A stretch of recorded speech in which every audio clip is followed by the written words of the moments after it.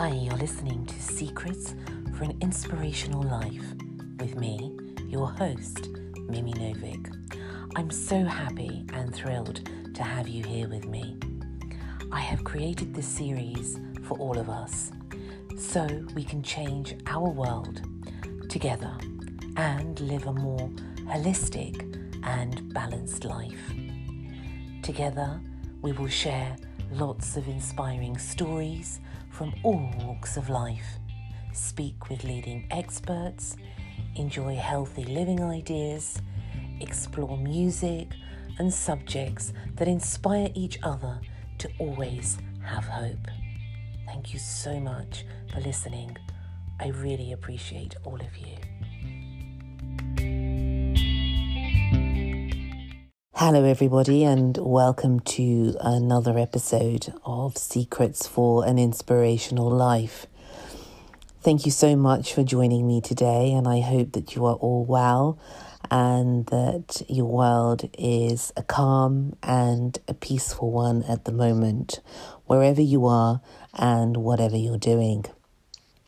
Now, one of the most asked questions, I suppose, in most people's minds is the question of what makes love last. You know, people have written songs and books and all sorts of things, and it's century-old question, centuries upon centuries. And therefore, today's guest is someone that I'm really excited to talk to, because that's one of the things that he actually tries to answer and to help people with. So I have the pleasure of the company of internationally renowned relationship expert Brad Robinson.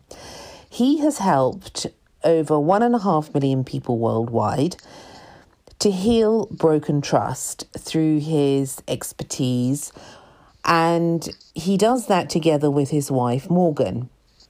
So they specialize in helping people make their relationships stable and healthy.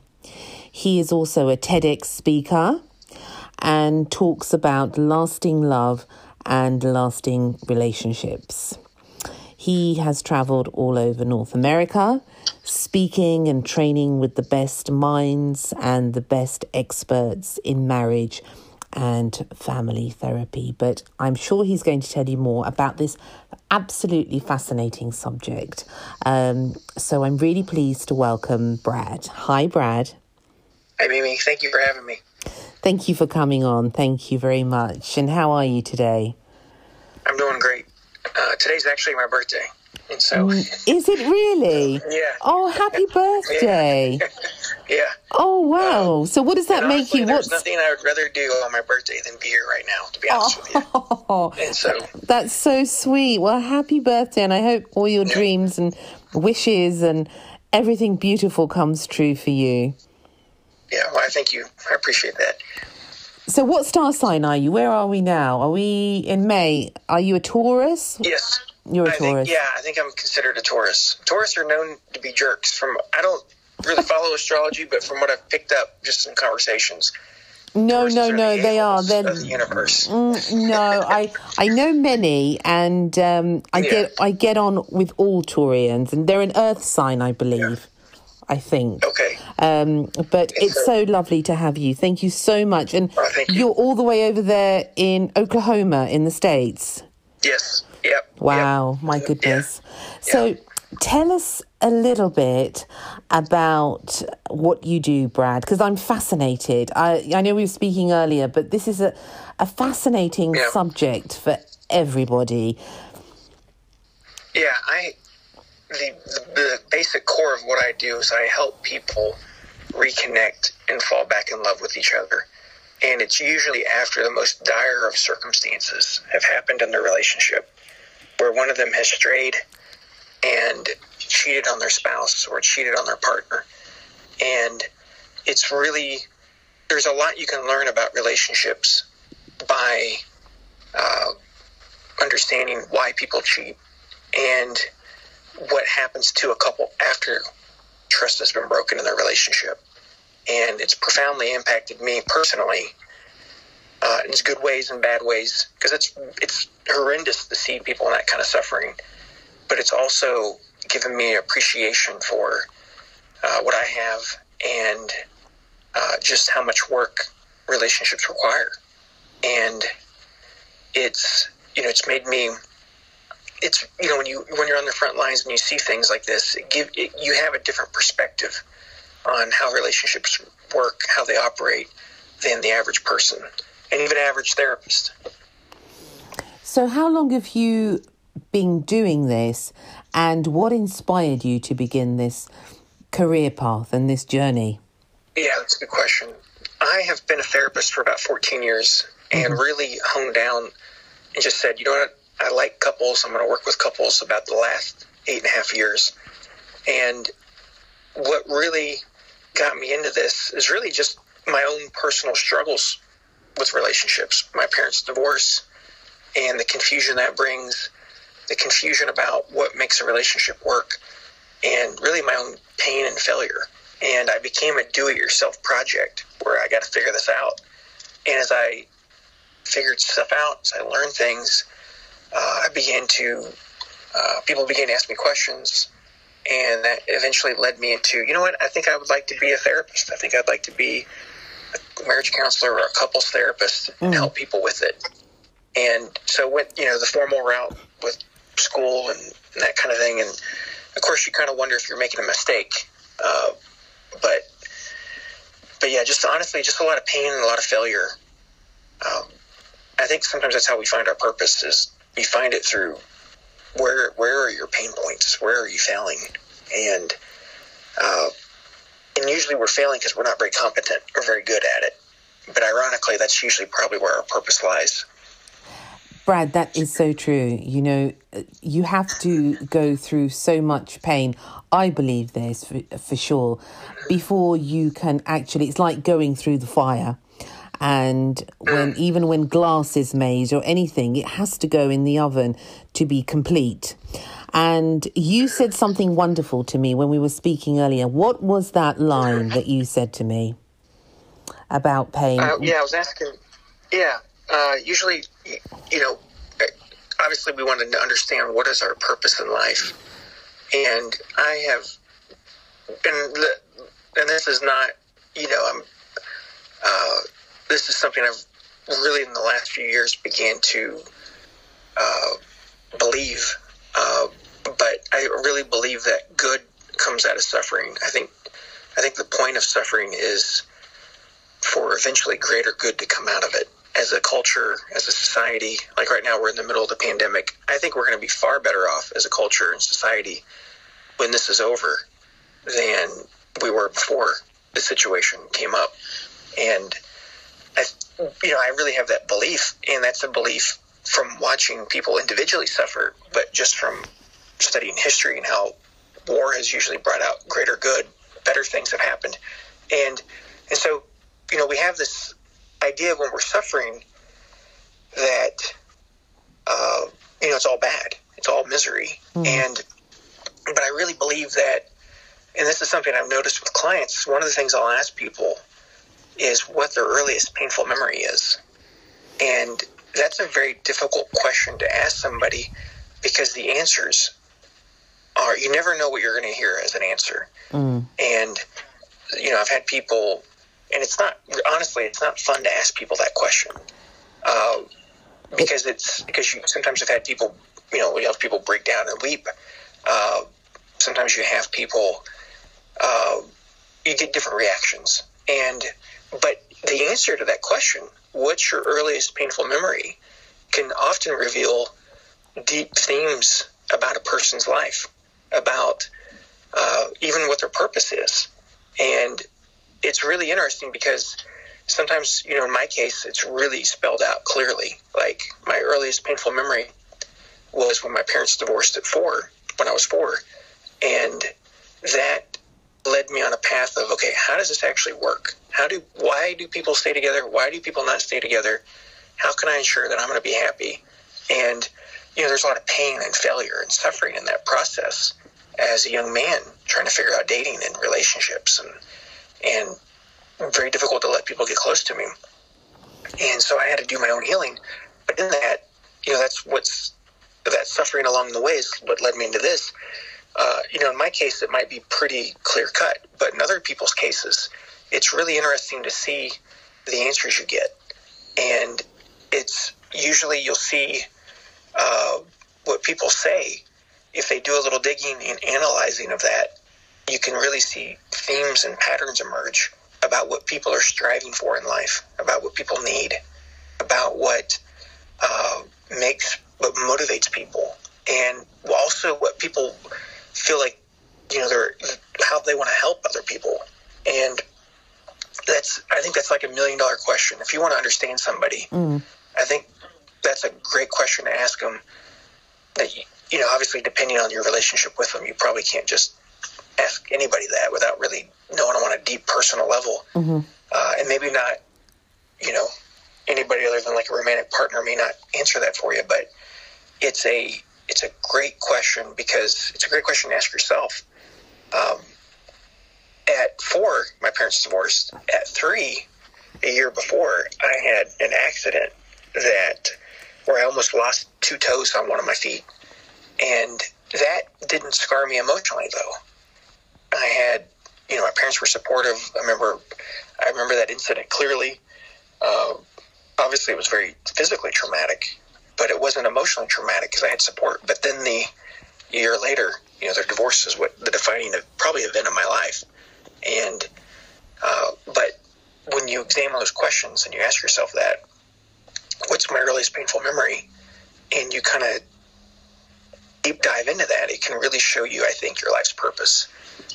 Because, and I know I'm kind of rambling, but it can show your life's purpose. And what it can do as well is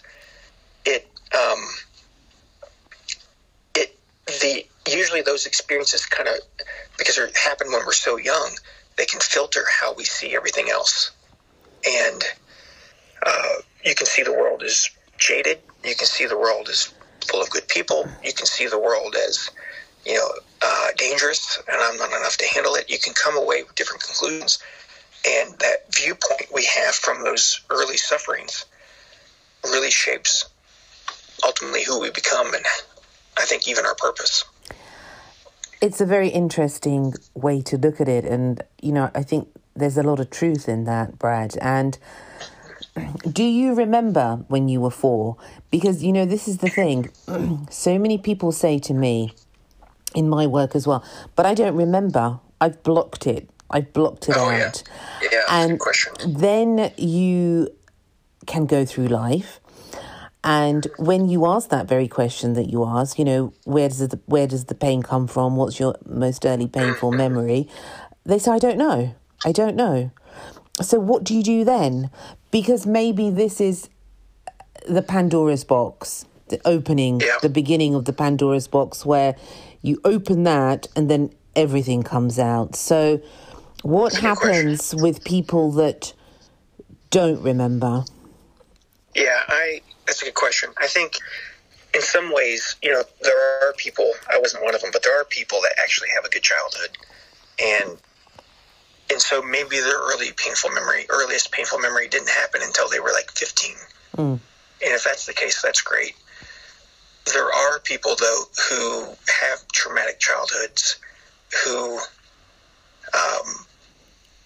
will block things out. And then you have other types of people who maybe had so much emotional neglect that they do forget. They really do forget and don't remember large chunks of their childhood.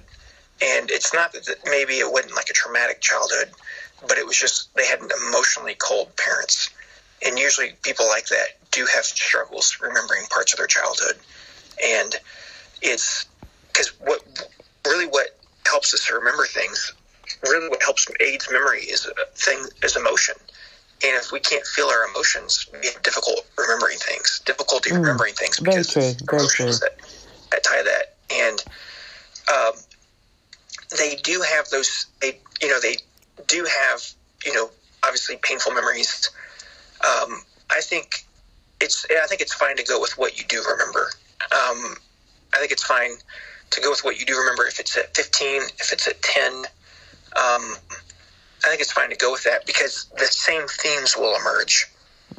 Because if there's something earlier than that, it will, because these early painful memories do filter how we see things. And so you'll see kind of similar things emerge. And so if it's at 10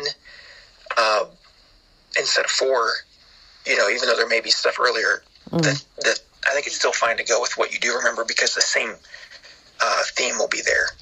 And because even if there is something earlier that's forgotten, it does filter how we see, and it does filter what we pay attention to. And so that will, because it filters what we pay attention to, it will filter what we've paid attention to when we were 15 or 10 or something like that. So you, in effect, are able, do you think, to meet people at the point of where they remember their pain? Yeah. And, there's usually a lot of trauma, especially with the population I work with, just with kind of mental health. And, maybe in the general public, somebody who's not in a therapist office, obviously you're going to come up with really emotional, painful memories. But when that does emerge, in the general public, it's probably not going to be as intense or as emotional as a therapist office. But the people who need help, they're going to have some, oftentimes really painful memories that are hard to hear as a human being, just to witness someone else's suffering. I had a woman one time who, this is probably the worst thing I've ever heard. She said that when she was 4, she walked in on her dad who was dead. Oh, dear. And of course, as she was recounting the story, she was shivering, shaking, and that was her body releasing the stress. As she revisited that memory, just her body was kind of letting go of some of that trauma just by kind of even just physically shaking. And there was a real need for, I forgot what her need was, but those experiences can reveal fears, show us what we need in life, and what we are striving for, and what we ultimately want out of our relationships. We were talking about earlier that the world, in most cases, sadly, we can't say the whole world, but has become a bit cynical about love. And although everybody, every living being desires this love, whether, as we were saying earlier, whether it's a tree, a plant, a person, whatever that is living that has this heartbeat of life, wants to be loved and to love. It's an innate thing within all of us on a deeper level. But I also hear in my work and talking to friends and family and people that I meet along the way, they have stopped believing in love, Brad. And why do you think that is? That's a good question. I think that's a great question. We have seen relationships not work. I think it's a lot of work to make a relationship actually work. It takes a lot of effort. It takes a lot of maintenance to make a relationship work.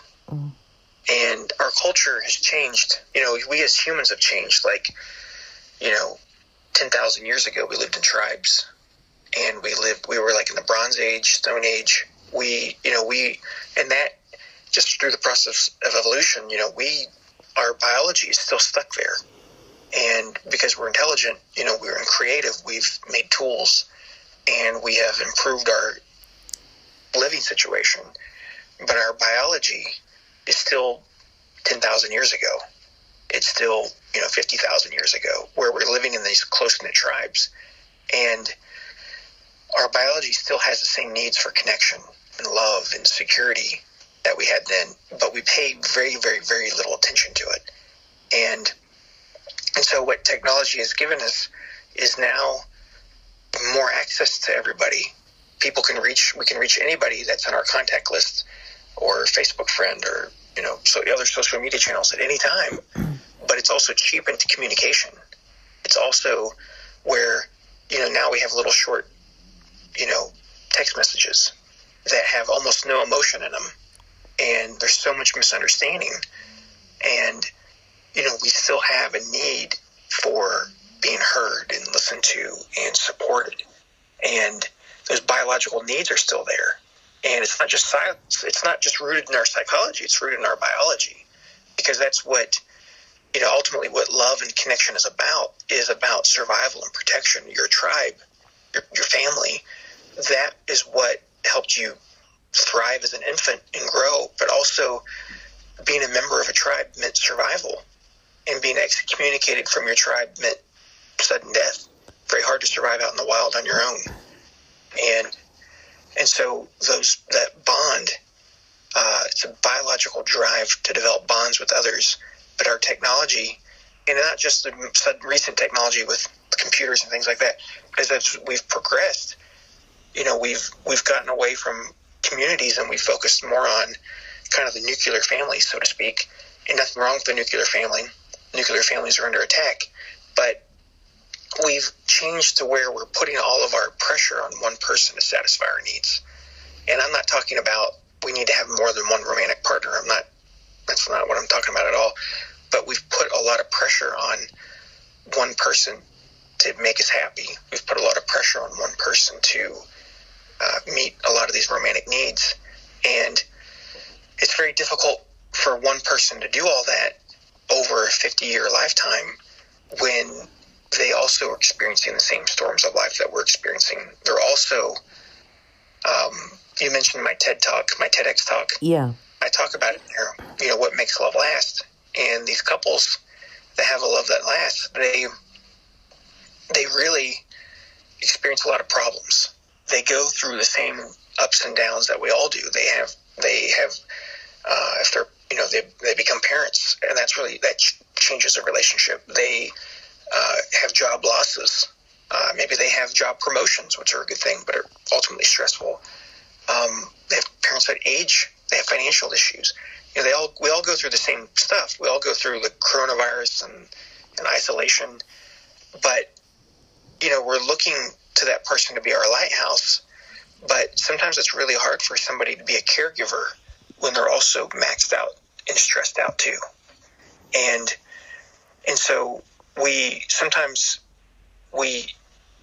kind of look to somebody to only be a giver, and from they only give to us, but we don't look at them as being human and having needs, and sometimes needing help. And I think our expectations can hurt us. We can look at somebody as almost inhuman and maybe more godlike, where that's flawless and that they should always be here. And we don't ever look at them as having wrinkles or struggles. And so we put all this pressure on somebody to meet these needs that, they can meet, but they can't meet them 24/7. But how is that different, Brad, to, say, 50 years ago when people would stay together for 30, 40, 50 years? How is today, modern life, different to... That's a great question. What's changed? Yeah, because it worked before. I think people stayed married. I don't think they necessarily had healthier relationships. Possibly, I think something that happened in America is we started to have what's called no-fault divorce. And before, you had to prove that somebody was unfaithful or abusive. And in America, the laws changed where it said, okay, if you're, for any reason, you can get a divorce now. And these people, you had this divorce boom that occurred in the United States in the early 80s. And that's when my parents divorced. And I think the people, though, who did stay married, like if you look at our grandparents who stayed married and didn't go through that no-fault divorce wave, I think they grew in love, almost like an arranged marriage. You grow in love, you go through trials, and they have a mindset of commitment they have a mindset of those guys were the greatest generation, the Great Depression, World War II generation, and I think they had a different mindset than we do today. Where today we look at it as not. I think they just looked at it. I think they valued commitment more than we do, and as a whole, and maybe they valued people as a whole more. Yeah, I think you're right. I think you're absolutely right. They,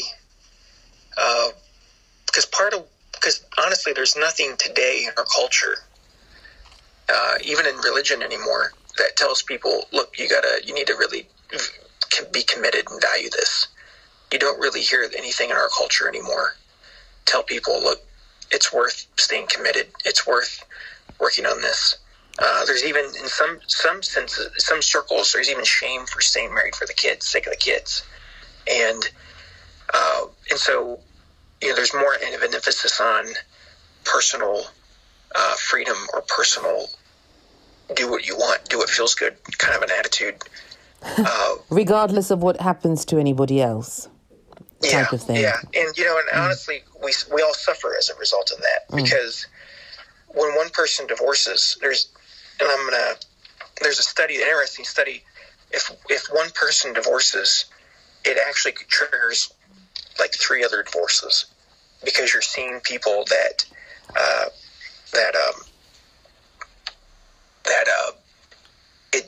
gosh, if they can't make it, I don't think we can make it, and so. It actually creates a trickle effect where if you see somebody divorced, it actually triggers other divorces. I've seen that, actually. I had a friend of mine who got divorced, and as a result, 2 of her other friends got divorced, and I knew them as well. And I said, well, why are you getting divorced? And they said, well, if she's getting divorced, then why not? Then what are we waiting for? So not the best advertisement, I have to say, but... do you think, Brad, it's a little bit also that we as society, as mankind, don't really have the value for ourselves, and maybe we've lost patience to make something beautiful and to make something work, because it is a throwaway society. It is like, let's buy this for 3 days, and after 3 days, let's get rid of it and let's just buy something else. And we don't really need it. And, well, actually, as you said, let's just be happy. And happiness is not really a place. I think you're right. So it's difficult, because if we don't value ourselves, we can't value anybody else. And if we're not patient with ourselves, and if we think that everything that's new, because this is how the media and how, everything that operates around us now, if it seems to be a little bit too much like hard work, you don't need to do that. You've got this freedom. You can go and you can do what you want. But what has happened is everyone's doing what they want, but they're terribly unhappy. Yeah, I agree with you on that, because, I agree with you 100% on that. Like, we now have this society where do what you want, chase the happiness, but we have a life where people are pursuing fun or happiness, but they're not pursuing meaning. And exactly that. Yeah, and meaning is ultimately what gives us a sense of happiness. Like, right now, I have a 4-year-old and a 1-year-old at home. I am the most sleep-deprived. I gained 20 pounds in the last pregnancy. But my life is the most full and happiest. I have very little time to myself personally. If anybody were to watch my life from the outside looking in, they would say, why would I want kids? Look what Brad and Morgan are going through right now. Last time I saw him, he was 20 pounds lighter. I've asked him what TV shows he's been able to watch, and he's like, well, I haven't been watching any shows. I've been playing with kids and doing this. Like, why would I want that? That's how I looked at stuff like this, before having kids. It's like, let me put this off. But when you have it, it gives your life so much meaning and purpose. So we've been pursuing, in the Western world, fun and pleasure, which is fine, but it's not a source of happiness. And what gives us happiness is a pursuing a life of meaning. And part of what gives us meaning in relationships isn't always having somebody there for us, which is definitely part of it and needed. We need somebody to be our lighthouse who we can go to in storms and who will be there with, shining their light for us. But what gives us ultimate meaning is being able to be someone else's lighthouse, being able to be there for someone else and love someone else and be there to listen and to give them warm blankets and dry clothes when they're coming in from the storm. That being able to be a caregiver is also what gives life meaning. It's not just, it's children who are it's children who are the takers. Like my 4-year-old, my 1-year-old. It's, I can't ask anything from them and I can't expect anything from them and I shouldn't. But what gives me purpose and meaning is being their caregiver. And the same is true in relationships and romantic relationships. And, we're a bunch of children in the Western world where we think I gotta go from partner to partner or person to person, and I'm only in this as long as you're here for me. That's a child's mentality in a relationship, and it's a mature selfish. way of looking at it it's selfish. It's very selfish. Yeah, and you know what? Here's the kicker. Like, I have had clients across the political spectrum and I don't bring politics into what I do. But I've had clients across the political spectrum, from extremely conservative, where it makes you uncomfortable. You're like, okay, that's pretty conservative, pretty, uncomfortable with what they're saying. And then I've had clients who are like extreme liberal, and they're all saying the same crap. They're like, people have to be committed. It's a human issue. It's not a political issue. And people are tired of the politics screwing up their marriage, where it's like, people across the board are like, look, you got to be committed. You have to make it work, because we're seeing the destruction now. And what's also interesting to me is I'm part of the generation that grew up with the divorce boom, where divorce was around 50%. It's really no longer there. It's hard to get an accurate number. People say different things, but it's probably somewhere in the 30%. Like, divorce rate's probably around 30%, maybe 36%. But what's interesting is, back in the 80s and late 70s, when this divorce boom was occurring, the advice was children are going to be okay. Children are resilient. If you pursue your happiness, yeah, it'll be hard on them for a year, but they're going to bounce back. What's happened, and there's books written on this, is that these adults are now grown up. They're now in their late 30s and 40s, and they're saying, no, my parents divorcing has still impacted me today. They divorced when I was 10 or 4 or 15, and it's still impacting me. Like, people don't get over this. And so that myth of you can pursue your happiness, everybody else be damned, and they're going to get over it, and they're going to grow up and be resilient and okay, is a lie. And people are understanding that. And, there's still, I've done a blog search, is it okay to stay married for the sake of the kids? And people still have these ideas, but that it's okay to do that. But there's clear research and interviews from people who grew up in this situation who say, no, it's not okay. Like, we're better off if people stay married for the sake of the kids. And one of the things that's really surprising that came out of this is, one of the things that people said, okay, if you divorce, you got to have a divorce that looks like this. Mom and dad are still going to be a team.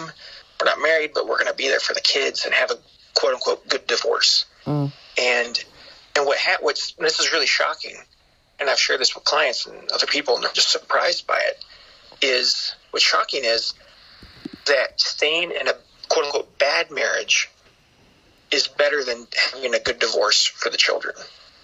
And what I mean by bad marriage, I'm not talking about abuse, I'm not talking about violence, but if you have an unfulfilling marriage that feels bad, that you really don't want to be in, children are actually better off with their parents having a bad marriage where they're roommates, maybe they occasionally fight and argue. They're better off in that than they are when their parents have a good divorce. Like, it really still screws up kids in pretty deep ways. And that's a pretty crazy finding, because a lot of what, my peers are guilty of is kind of condoning, like, we're empathetic as a profession, but empathy has limits.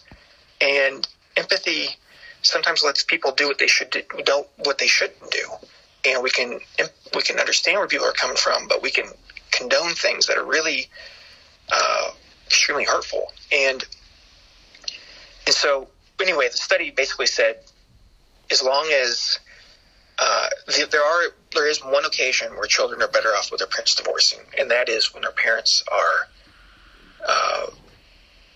having constant, serious fights. That's when, and those children will say, you know what, I wish my parents did divorce.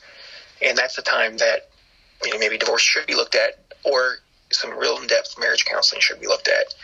But other than that, what the studies are saying is that children are really better off with mom and dad, staying in a quote-unquote bad marriage versus having a good divorce.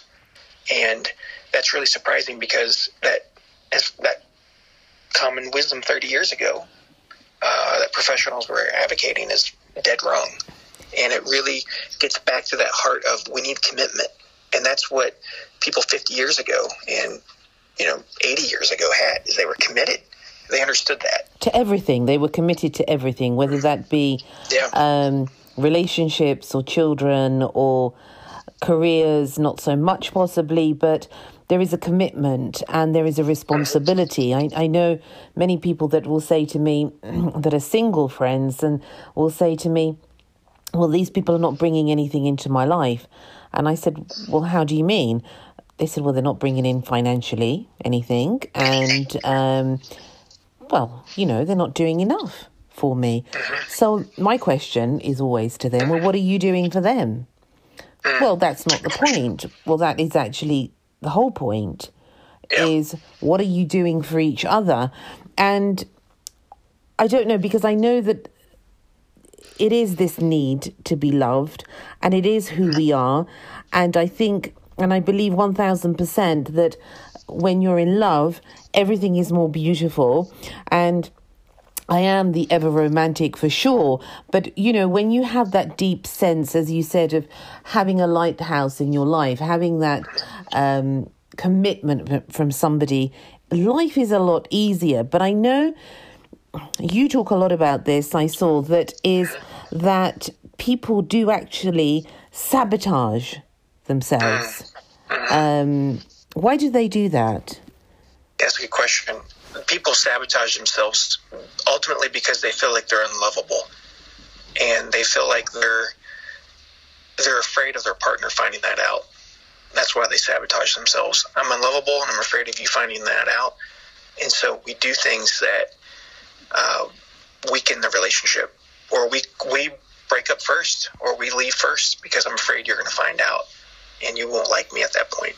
So this is a value thing again. It's because we don't value ourselves that then we feel that we're not good enough. So before someone finds out this lie, that we're just a fake, when we're not a fake, but it's just that we've not resolved these issues through our own life. Yeah, absolutely.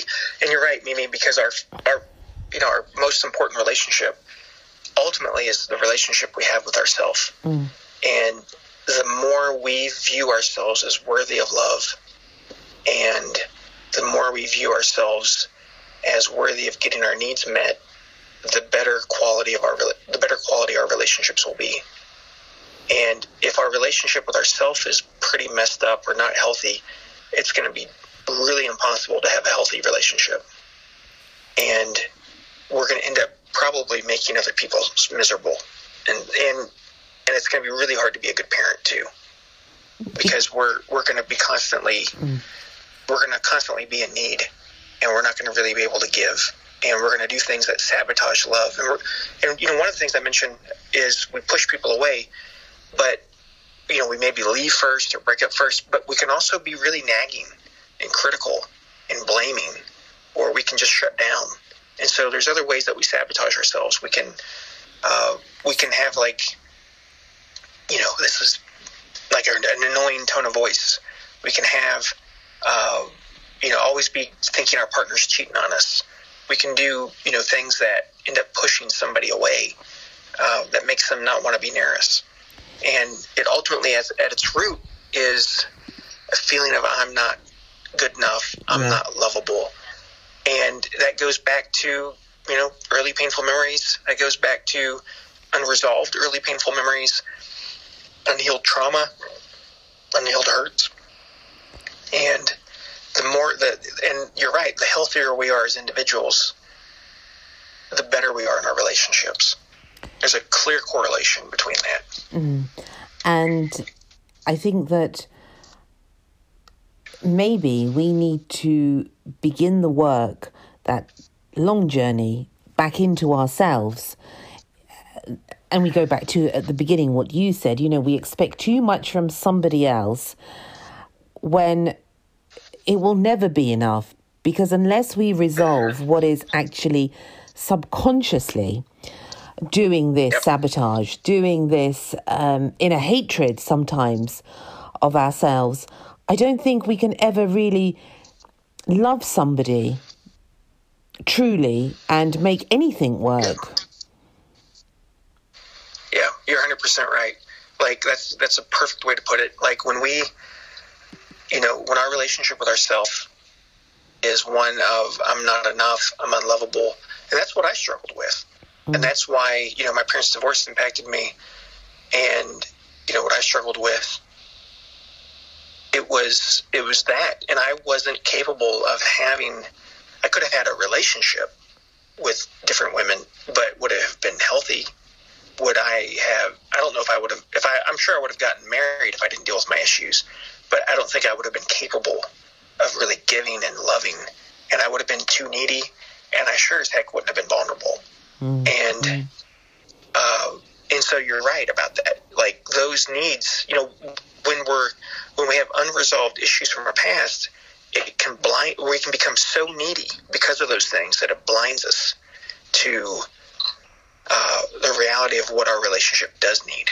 We become so needy that we can push people away, that we don't really see things clearly and accurately. And it's a tragedy, and that's where these things become generational too. Every generation blames the one before, Yeah. We carry it into every, if our parents failed in some way, then that has repercussions on us. Then that has repercussions on our children. And unless at some point we take responsibility for the healing of that, and we say, for all our ancestors, for all our descendants, we are actually going to heal this. Because unless we do, we will just carry it on and have a world full of broken and tragic people. Yeah, that's very true. Yeah, you begin to create generational trauma. And,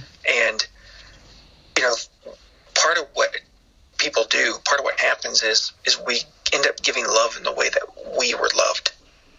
And this is something I mentioned in my TEDx talk, and this is a true story, and it just so happened to happen right before I was leaving to go speak. I was went out with my son, wanted to spend some time with him because I was going to be traveling without him. And I am, placing an order to a waitress, and I'm saying, here's what we'd like to order. And I'm sure this has happened, but it was the first time I noticed it. My son was repeating everything I was saying. And he was saying it the way I was saying it. And to be honest with you, it scared me, because I'm like, holy crap, he's really watching. And saying it how I was saying it, repeating everything I was saying. And, I was kind to the waitress, so he was kind in how he said it. And it's something but it's not, but it really sent a chill down my spine, where it's like, who he's becoming is all within the context of who I am as his dad. Yeah. And, and so he's going to give what I give, and he's going to model himself after what I do. And so if we model a lack of commitment, if we model things out of our unhealthiness, unfortunately, our children are learning that's what's normal. And we often equate what's normal. We assume what's normal is what's healthy. And so, we can take that with us into our relationships. And we don't really question it. And we don't ever say, is this healthy? Is this normal? How I'm acting, how I'm operating. And we've lost that sense of responsibility that who we are as parents, we are our neighbor's keeper in the sense of who I am and how I act. People see that, and that has repercussions throughout our social circles. Yeah, I think we need to take responsibility. Also in this time now, that what it's showing us, we have so many conflicting things being told to us outside there by various people, by various governments, by the world, by experts. Yeah. This is the time that we need to take the responsibility in our hands for our life, for our family, for our partners, as a whole. It's time for us to grow. And it's not a time anymore for us to be spoon-fed in a way. Yeah. But that illusion has shattered. I think this time now, these past few months with this pandemic, everything has shattered and we've gone back to basics. And that's where we need to start. We need to start where we got lost. Yeah, that's very true. And try to find something. Now, I know, Brad, that you originally studied religious studies. Is that right? Mm-hmm. And then did that make you go into the counselling and the therapy work that you do? Was that something? That's a good question. Yeah, that's a good question. Not really, to be honest with you. It's interesting because you grew up in a broken home. You kind of want to do the opposite of what your parents did. And so for me as a teenager, finding God, that greatly shaped my life. But there was still, even though you have faith, it doesn't automatically, which is interesting. Just because you have faith or believe certain things or believe, in a certain maybe moral code or whatever, it doesn't, or because you adopt a philosophy, it doesn't automatically mean, it doesn't always translate into psychological health. And so I still hold those things true that I found as a teenager, but it doesn't translate to psychological health. And so, which is really interesting because you think, forgiveness is great. Forgiveness is powerful. Choosing to love somebody in spite of how they treat you. Those are all powerful things, but it doesn't automatically guarantee you're going to be psychologically healthy. And what I was finding out as I began to date in my early 20s was, there's still some room I need to grow in.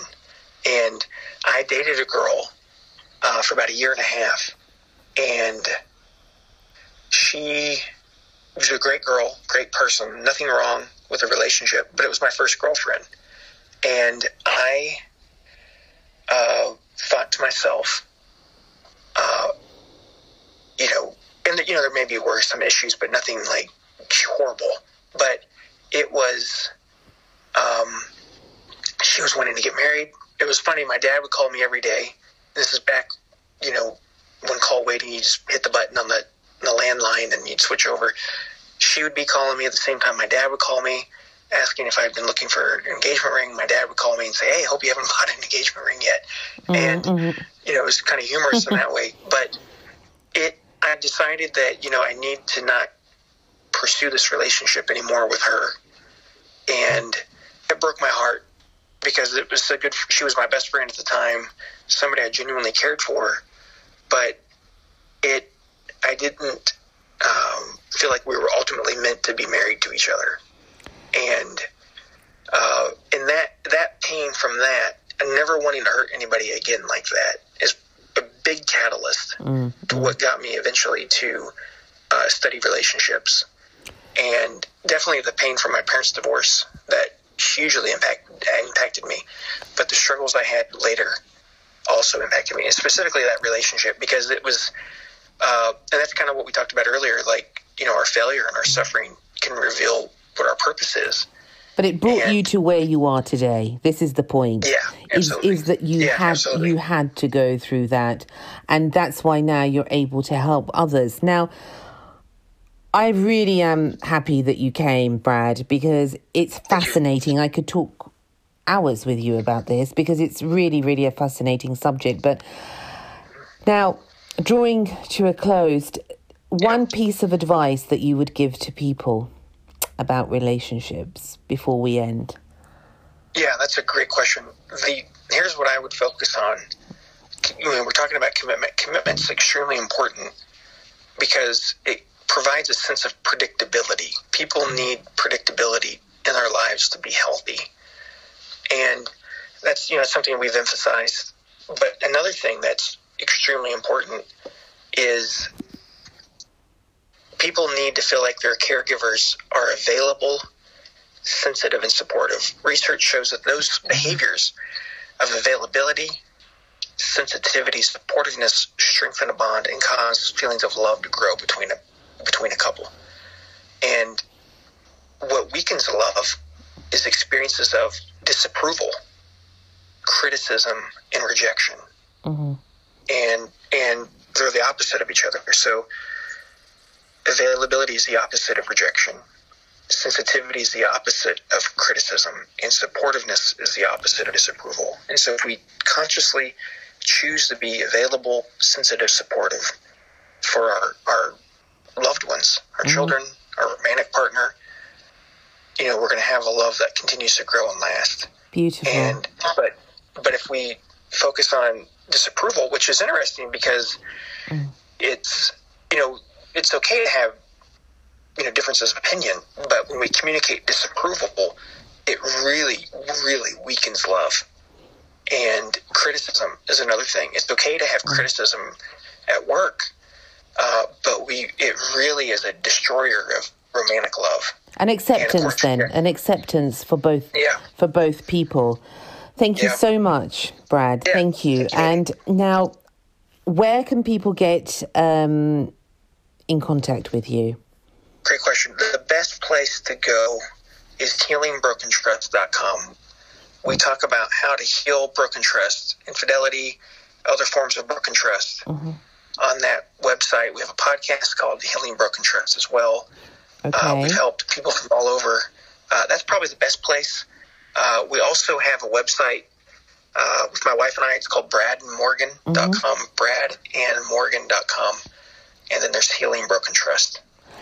And as well. Okay, and if they want to have a look at your TEDx talk, that is, where is that, on YouTube? Yeah, on YouTube, and you can type in my name, Brad Robinson, TEDx, and it'll be the first video that pops up. Okay. Or you can type in What Makes Love Last. I love that. And there is still love, isn't there, Brad, in the world? We can hope for that, and we can, pray for that. And I still believe in love. And do you still believe in love? Oh, absolutely. Yeah, more than ever. It's all the problems that we have in our world are really the result of a lack of love. Yes. Whether it's at its basic core, all the issues that we're struggling with in our cultures, in the world today, it's really at the root of it. It's a lack of love. Yeah. So we need more love, and in everything that we do. And if we begin to love ourselves, we can be really the lighthouse that you talk about, and we can help each other and flourish in the beauty of life again. Thank you so much. Thank you so much, Brad. Thank you. And I wish you all the very best. And anybody can contact you. You're open to people sending you an email. Oh, yeah. Okay. Yeah. All right. Wherever they are in the world. Yep. Yeah. All right, then. Yep. Well, thank you very much. It's been fascinating and wonderful. And I hope to speak to you soon sometime. Thank you, Amy. Okay. Thank you. Bye. Bye. Bye-bye. Well, love, that mysterious subject that is the thread of all creation, I think, and something that we are all striving for, and yet it is actually in our core who we are. Brad Robinson, very, very interesting talk and subject. Thank you so much, everybody, for everything. And thank you for listening. And take care of yourselves. Lots of love. And see you again very soon. Thank you for listening to Secrets for an Inspirational Life, brought to you by your host, Mimi Novic. Please remember to subscribe to the podcast, and see you in the next episode. For more information about Mimi Novic and her books, music, and inspirational work, take a look at her website, www.miminovic.co.uk.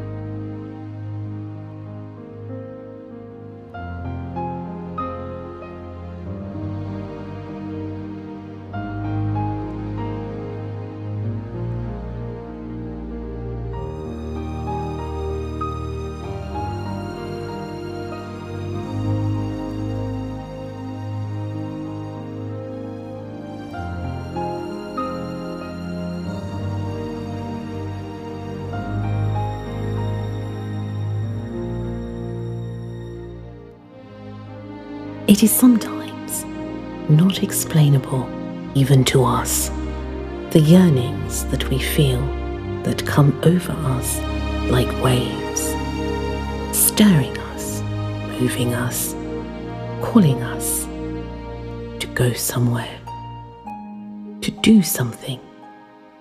Yet we can't always understand the message. Maybe it is because we are afraid that we prevent the heart from speaking. But it speaks to us whether we listen or not. It whispers, it shouts, it trembles, it laments.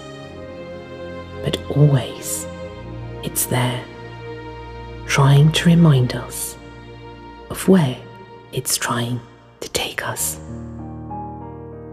Those flutters you feel, listen to them.